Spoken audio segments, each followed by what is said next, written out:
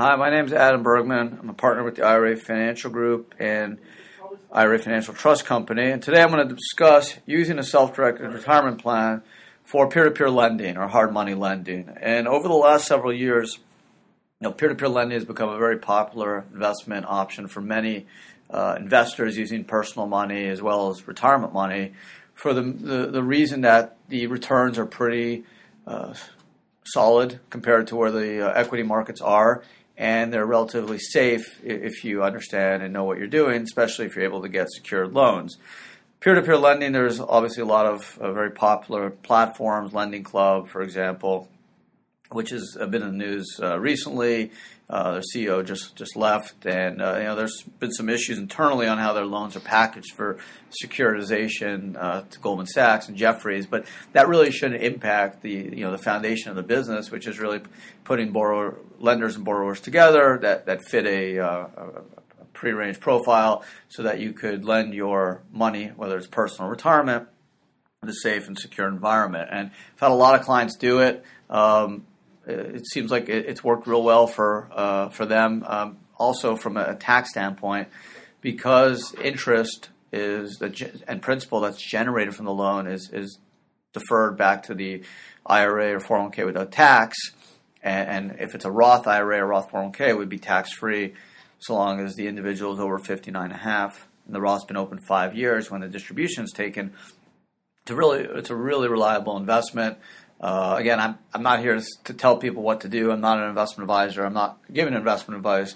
But from my clients and from what I've heard from a tax standpoint, if you can get a good loan and a secure loan and get a good rate of return, it's a good diversification play from a tax standpoint. With equity markets pretty much flat in the last couple of years, if you're able to get anywhere from 5 to 8 or 9% on a pretty safe loan, whether it's peer-to-peer or hard money, that's a really good investment, and that's there's a lot of wealth managers that aren't able to beat it. So essentially, that's what a lot of my clients are doing. Other than real estate, I'd say peer-to-peer lending is the most popular type of investment class. It's also really easy to do, especially if you're using like a Lending Club platform. They make it really easy. We'd set up the self-directed IRA. You basically send the money, and they help take care of the loan process and manage it for you. And it's really easy, especially when you're using retirement money. You don't want to be super active in the transaction. It makes it really simple and clean. So that's what a lot of our clients have done. Peer-to-peer lending, hard money lending. Obviously, a couple tips. You want to make sure if you're using a platform, an online platform, do your research. Make sure you understand how the platform works. Make sure you know what you're getting involved in, what type of loan, how much money you're looking to invest, the returns you expect. If you're lending it to a third party, number one, make sure it's a non-disqualified person, meaning you cannot lend money to yourself or any of your lineal descendants, parents, children, spouse, daughter-in-law, son-in-law, or any entities involved with such persons. So that's number one. Make sure if you're lending money, the borrower is not a disqualified person or entity. Second, obviously do your research. If it's going to be a secured loan, then you want to get an asset that will secure the loan, because if there's a failure to pay by the borrower, at least you'll have an underlying asset to secure that investment. If it's unsecured, make sure you've done your research, you know who this borrower is, feel comfortable that the payments will be made, and you'll be made whole when the loan is matured. Obviously, figure out the rate you're going to charge. I suggest doing above 3.5%. That's what prime is as of today, May 11, 2016. I think if it's under prime, it's probably not a wise investment, so to speak. IRS could even come in and question whether it's a real loan or a gift. If the interest rates don't work, is it in the best interest of your IRA? So I'd stay above 3.5. You don't want to go above usury laws. Every state has different usury laws, and there's some exceptions, but generally, 3 to 10% is probably where most people are. Of course, I do have clients that go above that, and in the right state, right situation, they're allowed to do that, and that's perfectly fine depending on the investment risk involved in the loan.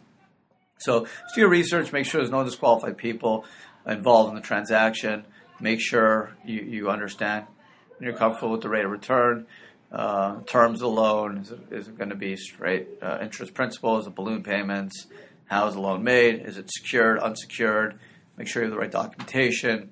Talk to an attorney, help paper the transaction. If you're using a lending club, they will help you out with the process, so it's a little bit cleaner and easier. Basically, just send them the money, and they kind of put the borrower and lender together. So it's a really good platform. Certainly research it, and it works real well with retirement funds. Other than that, I mean, it's an investment that's quite clean because you're getting your interest and principal. Generally, you don't have to worry about unrelated business taxable income or UBTI, which is a secondary tax imposed on a retirement account that either does one of three things: uses margin to buy stock, uses a non-recourse loan to buy real estate, or invests in an active trade or business through a pass-through entity like an LLC. That UBTI tax can go all the way up to about 40%. So that's certainly a detriment to a lot of investors that are looking to do certain investments with retirement funds. Thankfully, with a loan, the interest is exempt from UBTI under Internal Revenue Code, Section 512. So it's very clean.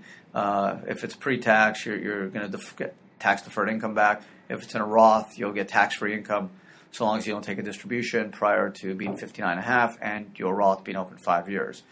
So again, it's definitely an option for you. Research it. Make sure there's no disqualified people.